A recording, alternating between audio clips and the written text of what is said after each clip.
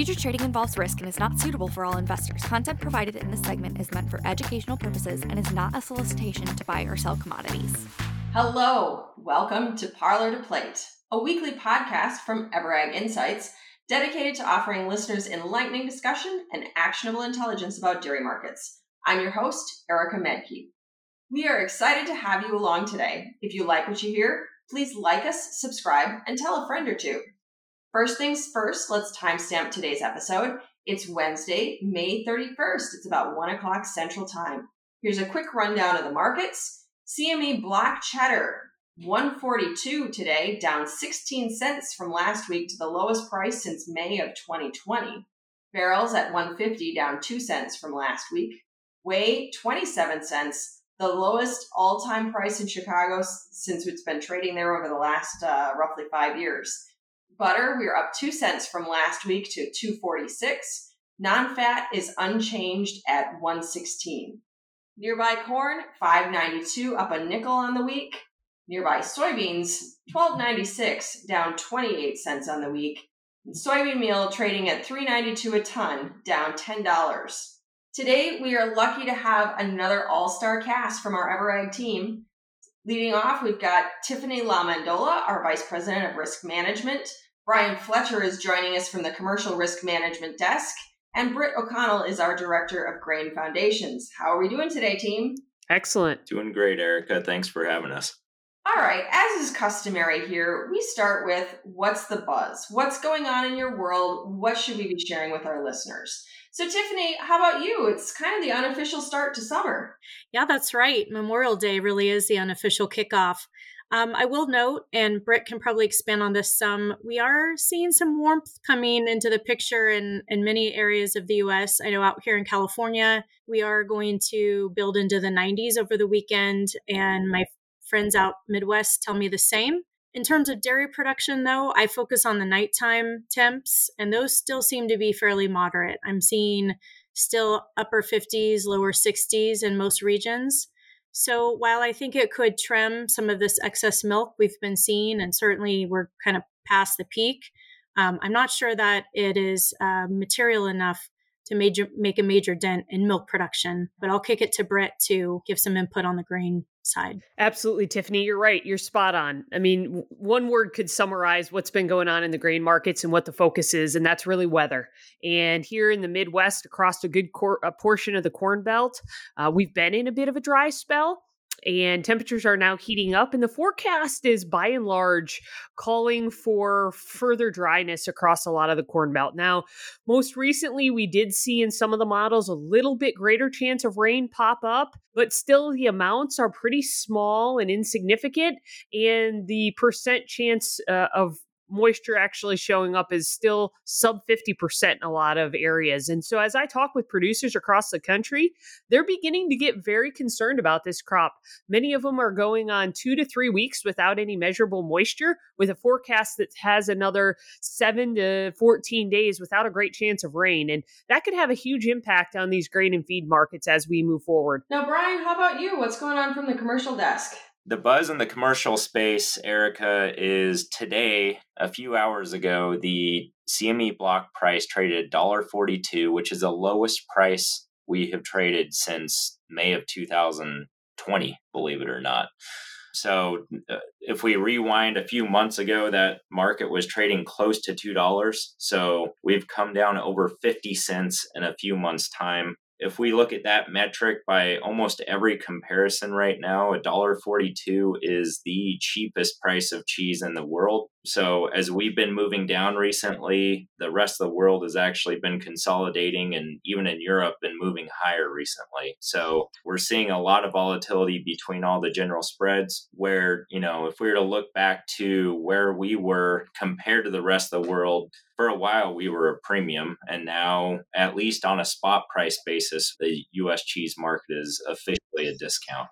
So the buzz has largely been focused on that market and making our way down to hopefully be getting back some export business. So with that, let's transition to center of the plate. So again, class 3 space making some very low marks here today. And there's two sides of the coin here, because we have folks who are listening to us, both on the producer side, where this hurts. I can't say that enough. This is deep in the red for many producers. The other side of the coin is folks on the buying side finding this an opportunity. So, Tiffany, when the producer community, when you're talking to dairy farmers out there, what's getting folks through these tough times? How do they, look ahead to stay afloat, to fight another day? Yeah, absolutely. So their primary source of income being milk prices is definitely hurting bad. We are in a space now that isn't going to cover costs really for any producer across the US. Obviously, we hope that many employed risk management programs, whether it was signing up through the Dairy Margin Coverage or DMC program with FSA, managing risk on your own, or participating in some of the crop insurance programs, certainly all of those are going to come in really handy here for Q1 and Q2. Beyond that, we are hearing from a lot of producers who are leaning pretty heavy on a secondary income source, and that's through being generated through high beef and cattle prices. So the obvious is many are culling any marginal producers or any cows that aren't needed, and thankfully getting pretty nice prices for those. The other has been a trend that we've been seeing in evolution now for quite some time is more beef on dairy or breeding those dairy cows to beef cows and sending some of those calves off for the feeder markets. And those prices have been very, very nice as well. And then obviously we are hearing of some larger liquidations, either full herds going out entirely or maybe just, trimming significantly. So thankfully the cattle markets are helping supplement some. I don't know that it's going to bridge the gap, but I am hearing more and more of folks leaning on those markets for sure.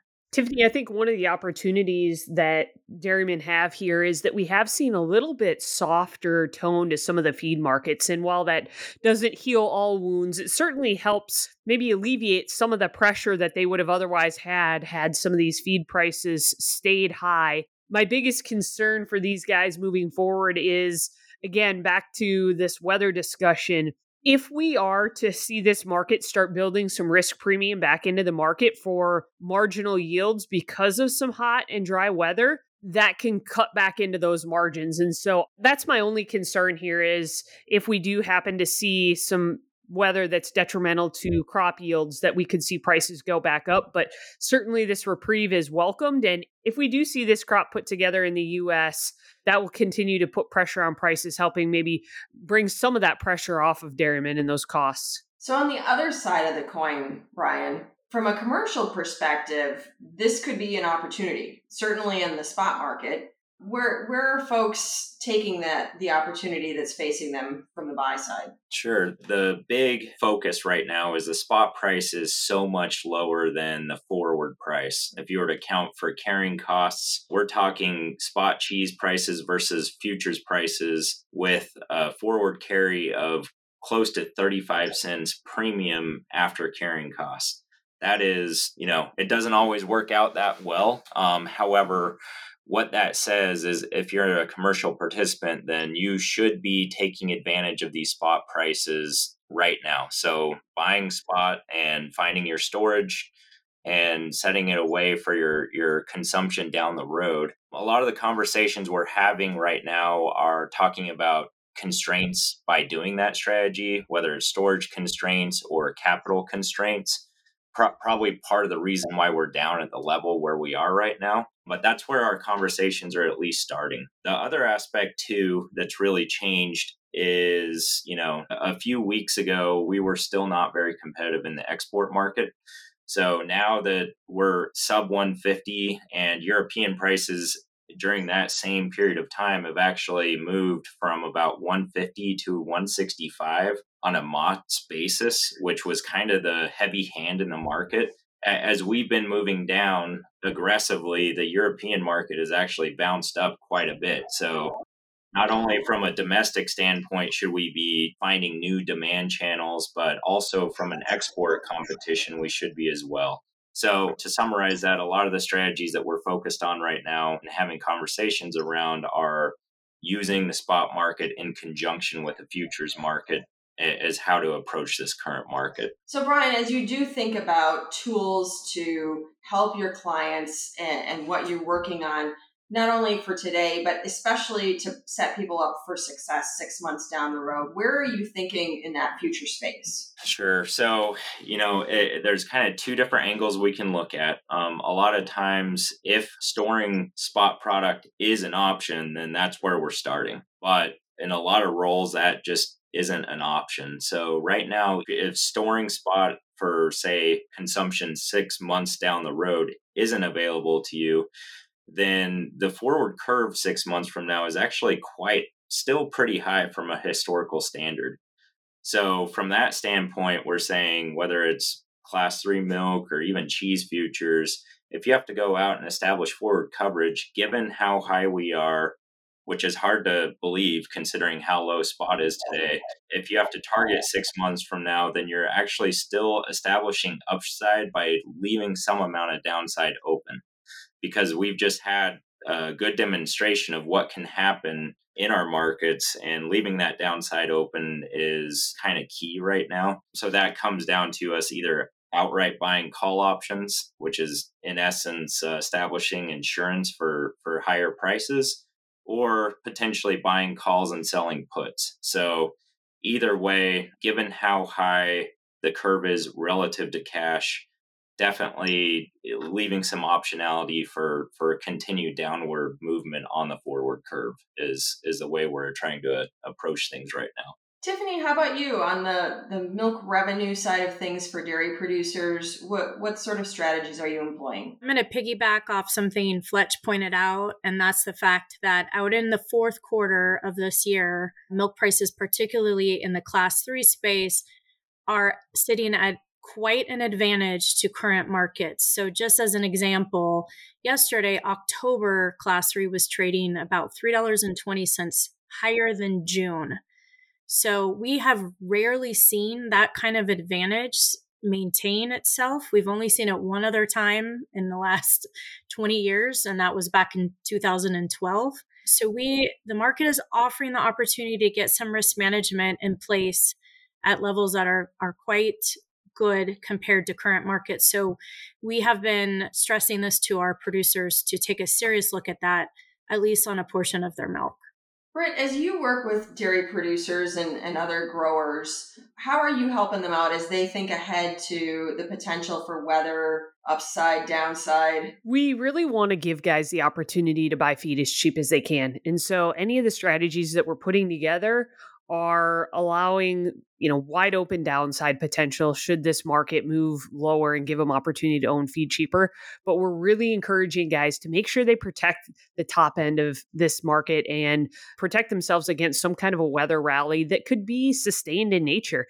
If we do have smaller crops here in the US because of some detrimental weather, we'll likely be stuck with those higher prices for a year plus. And so there's some really cost-effective strategies that guys can employ to make sure they have all the downside and all the potential to own cheap feed if it comes their way, and protect themselves against higher yet costs on the feed side. A big thank you today to Brian, Tiffany, and Britt for joining me. Great contributions to the buzz and center of the plate. I appreciate you being here and sharing your insights today.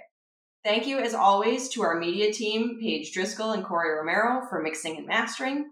Thank you to the listeners for joining us today. If you like what you hear, subscribe to us on your favorite app. And in case you missed it, EverAg Insights has launched our new web portal. So make sure that you sign up to get access to all of your subscriptions in one place. And if you'd like to learn more about how we help people manage risk on a day-to-day basis, contact us at insights@ever.ag.